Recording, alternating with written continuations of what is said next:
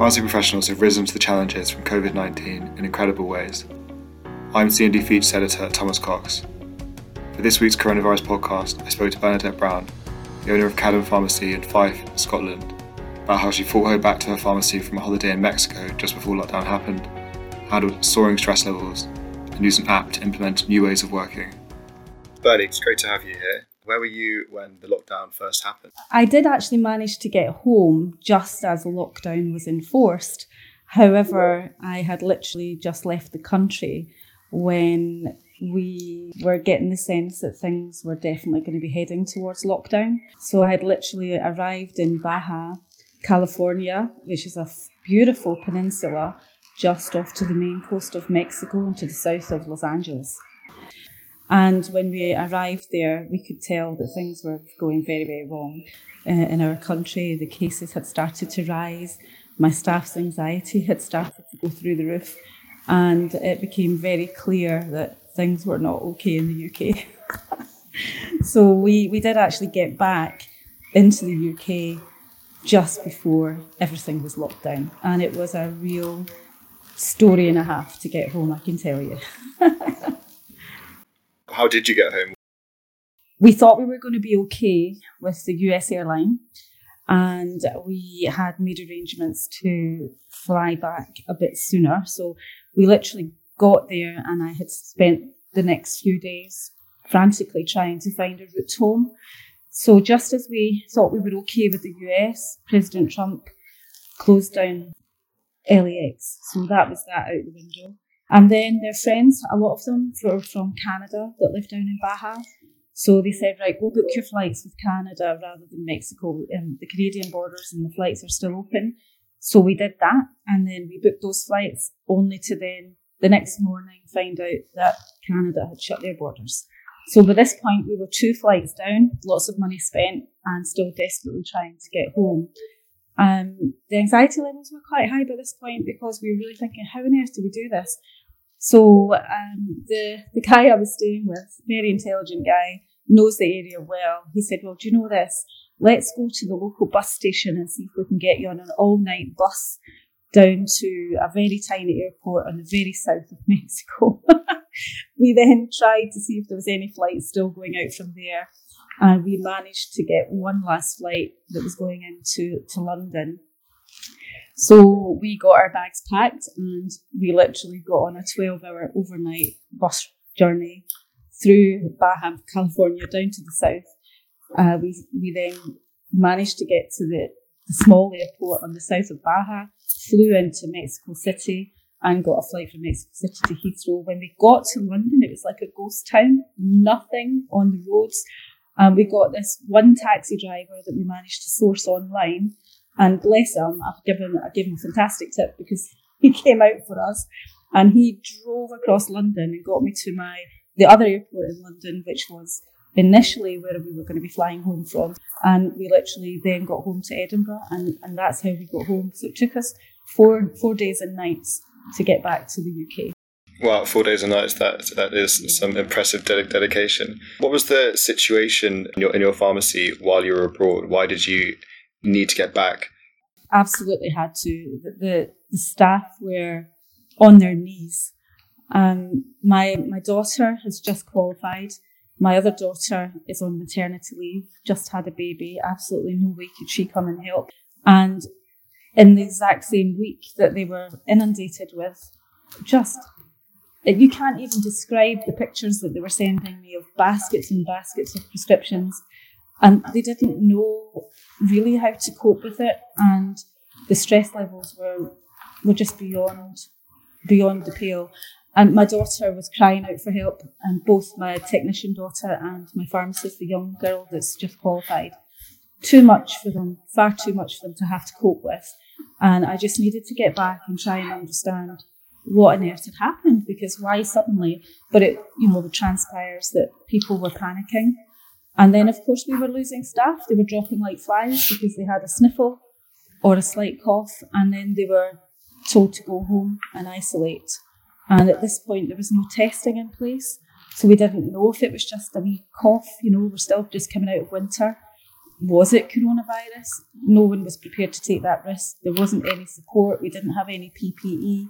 And the team were just in a terrible state of panic. So I just had to get home and I had to be there. You mentioned that you were operating on a skeleton staff when you arrived back at the pharmacy because a number of your team members were self-isolating. How close did you come to closure? Gosh, closure probably didn't enter my head. That would be absolute worst case scenario. What I did do was I just reached out for help, and I contacted our NHS. I contacted Community Pharmacy Scotland, and I have to say that the amount of support we had, just in terms of, of course we can help, the advice I got from Amanda Ray at Community Pharmacy Scotland it was what I needed at the time. And I also had a beautiful practice pharmacist who was willing to come in on Sundays, and she gave up 2 of her Sundays so that she could socially distance, and it was just going to be me and her in the pharmacy. And I will never forget that she came in on Mother's Day. I mean, who does that? It was just unbelievable support that on Mother's Day I was getting some support from NHS Fife through this beautiful girl that I'd known a long time ago, and I worked as a practice pharmacist. And we managed to work, I think we did a 16-hour day on the first day we got home, so that my team, when they walked in on Monday morning, weren't walking into the hell that they'd left. Because bless them, they just couldn't cope with the volume of work and the lack of staff. And I guess it was just, we needed some support to get caught up so that we could then start devising how do we find a way to navigate around this new way of working and this new amount of volume, and how do we get around the fact that when staff go off, they literally could be off for a week or a fortnight and there was no testing. So, it sort of sparked a lot of conversations with myself, the board, Community Pharmacy Scotland, and also then how do we stay protected? And I just went out and bought a lot of PPE. I'd already done that the week before so that my team could feel that they had gloves and masks. And we took a very, very early decision to close our doors in terms of not allowing people to free walk in. We're still open, but they weren't able to just free walk in. Some heroic stories from individuals there helping to keep your pharmacy open. You managed to pull together a team that has lasted since March. Did you get help from NHS and from Pharmacy Scotland to make that happen? Fortunately, the staff who had isolated came back. We still didn't have NHS staff testing at that point. And then I was able to source the antibody tests. So we tested every single person in the workplace. Now, we knew it wasn't 100% safe or sure, but it did give us comfort that none of us had been exposed. And then we decided that we would operate very, very differently. And we went into a phase of getting through the work, but then having reflection time the next day. So we introduced our campfire. And I think this notion of us sitting round in a circle every morning, asking each other how we are, how we're coping, looking at the pressures from the day before, what was the anxiety, what was it that was causing the stress. And it was really quite interesting because that helped to shape my ideas and my thinking. And I've been in this job for over 30 years. And I had to go back to the drawing board. How do we actually process prescriptions? And is that the best way to do that during coronavirus? And the resounding answer was no, we had to change. We had to change what we were doing. And so what did you change in what you were doing? Probably better to go back in time just 6 months ago when we introduced an NHS-approved app. So we introduced an app called Healthira, and at the point of pandemic starting, we had about 700 people using the app. So it was starting to take off.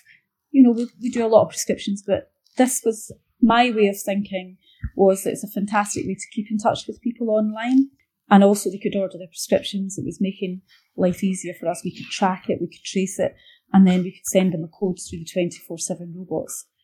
So we also had that infrastructure there, but we had to think, well, not enough people are using it. So we had to then think, that's going to have to be a solution. So we're looking at current infrastructure and what we had that could support a different way of working. And then we had to look at how we process prescriptions, the absolute basics of life for us, which is you get a medicine prescription through the door, either electronically or a piece of paper. And then how do we actually make that turn into medicine? So like most pharmacies, we have a part baked wall where, you've got some of it made up and you're waiting on other medicines coming in from wholesalers. This, in a pandemic, was causing us the biggest amount of stress, and most of my team who were dealing with that huge amount of bags lying everywhere, it just wasn't working for our mental health and it wasn't a good way of working. So I just went back to how I used to work before all the technology, and you think, like, how on earth would Bernie do that? Because I'm surrounded by technology. But I just went back to basics, and I went back to the days 20 years ago where I didn't have, all this technology. And what we did then was we bought the medicine, we got the prescription piece of paper, and we just ensured we had all the medicine in stock before we even started to assemble it. And then I thought, well, how great is this? That's how we used to do it. But now I have technology. So my computers can tell me how much stock I have. And for every prescription, we could check that we could fill it. So every script that could be filled immediately was put into the workflow. And all of a sudden, it just became much more seamless. You just had a prescription, the stock was there, it got assembled, it got checked, and it got put in the robot. And that's then we thought, right, the lights went on, it was a brainwave, and we will never go back to doing it the old way now, because this new way of working means that every prescription we are starting to touch, we assemble straight away, and we're not going back to work 2 and 3 times in a chaotic situation. It's much calmer and it's much nicer and kinder to my staff. A lot of pharmacies will not have had such devices to be able to assist them with the surge in demand following the coronavirus outbreak. How are your other local pharmacies doing within the Fife area? Some of them haven't had, obviously, the opportunity to have the same technology support that I have. But, quite a lot of them do have the apps. They've got their own apps now, and I think that's supporting their teams. And I think with the support of NHS Fife and Community Pharmacy Scotland, obviously I think it was tough for every single pharmacy, even ours with technology at the beginning. From what I'm hearing now is that, they are managing better. They do have longer lines than we have because they don't have the external way of collecting. And I guess that's been the biggest barrier for them in terms of the way in which they've had to change their operation in comparison to mine, because we've had a better way of maintaining the safety and the distance and not having to have so many people come and collect prescriptions from our building, I guess. So I think they've had a tougher time than us on that front. And I would think, from what I'm reading across the social media platforms, that has been a difficulty in terms of people's behaviours. We've had some of that, even despite our very short lines, where people are impatient and haven't been always as kind as they need to be to pharmacy staff working frontline on the NHS, in this terrible, terrible time. Yeah, I think it's a good opportunity for me to just plug our survey showing that the rising abuse of pharmacy staff during the pandemic was mainly caused by an increase in waiting times. Is this a reflection of your experience in your pharmacy? What was the main cause of abuse, if any, for your team? Absolutely customer expectation. And we're still trying to manage that, despite what we think is, we're trying to give the best possible experience that we can to all of our customers. But, despite that, we can have someone who's maybe had a consultation with their doctor at 11 a.m. and they are standing in a line demanding their medicine by 12, or maybe 2 p.m. We had to really try and communicate strongly with our GP colleagues and our pharmacist colleagues working in GP land to try and help us educate the public. And we came up with a wicked idea, and I spent quite a few weeks emailing every one of my GPs on a Monday morning with a lovely message asking them how they are, sending them rainbows, messages of hope, and looking after their teams. And then I was pleading with them at the same time, look, here's how my team's having to work. This is the things that are happening to us. The public are coming up because you're telling them to come up within 2-3 hours. Please, can we try and find a different new way of working that supports us all? So they agreed to do all the acute prescriptions and not to hand them to people. Someone happened to go into the GPs and have an assessment. They don't give the prescription to the human being. They send it over to the pharmacy, labelled urgent. They give us the mobile number, or they tell us it's an urgent delivery. Now, since we started doing that, it needed a team effect. It wasn't just a case of how do I get that message out to the public, because you can't just reset public expectations as a pharmacy in isolation when there's, 9 other pharmacies and 7 GP practices in one town. We all have to kind of be singing from the same song sheet so the public get a very strong message. This is now the new way we do things. And I have to say that we did insist upon this, and we asked kindly every single week. And now we don't need to ask because it happens automatically. We get our bundles over, we sort out the urgents, we make them first, we put them in the robot, we send them for delivery. Then we can relax and start working on the non-urgent work, which is, again, a kinder way to work for us all. And it's also better for the public. So we are not seeing now people coming up to the line at an inappropriate time that doesn't support us to get the medicine ready for them safely. How has the Scottish Government response been to the crisis? I think largely it's been something more proactive, should we say, than the English government in regards to pharmacy. There was a state-backed indemnity scheme covering NHS activities carried out as part of the response extended to contractors in England and Wales and Northern Ireland. But at the time of its announcement in mid-May, it was said it wouldn't extend to pharmacies in Scotland. What do you think about this? I just feel sad. That kind of statement just makes you feel a little bit sad. And you just have to hope again that this isn't something that is a forever, that's not happening for Scottish pharmacists. Perhaps it will allow negotiation or discussions to open between the people that can make that something that they can consider for us. And I think up until now, my thoughts are that anyone in Scottish leadership have tried to ensure that Scottish pharmacists absolutely are getting the same benefits and the same types of indemnity support as anyone else. So I would hope, my hope is that this will be something that will be reconsidered and perhaps will be something that we can say that we are going to get as well. I have to live with hope in mind, because if you were to start thinking of all the negatives, it would be very hard to carry on. And you just have to try and have the mindset that, look, we will be looked after if and when the time came. That was Bernadette Brown, the owner of Cadham Pharmacy in Fife, Scotland. To conclude the podcast, we have a message tweeted out by Scotland's Chief Pharmaceutical Officer, Rose Mary Parr, on May 25th, giving thanks to community pharmacy.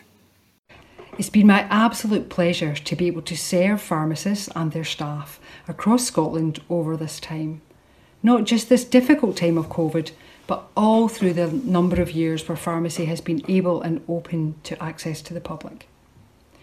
Since March and April, community pharmacy in your high streets, the 1,258 pharmacies that are open for access, have been able to give both advice, treatment and referral to those patients and the public who have needed it in the most time of need. I would like to say a big thank you to all those staff, both in community pharmacy, hospital pharmacy, GP practice, for those people who deliver the medicines, for pharmacy technicians and support staff who had worked tirelessly across the piece to try and both maintain and excel at pharmaceutical care for patients across Scotland at this time. If you enjoyed this podcast, please subscribe via iTunes or your preferred Android app. Thanks very much for listening.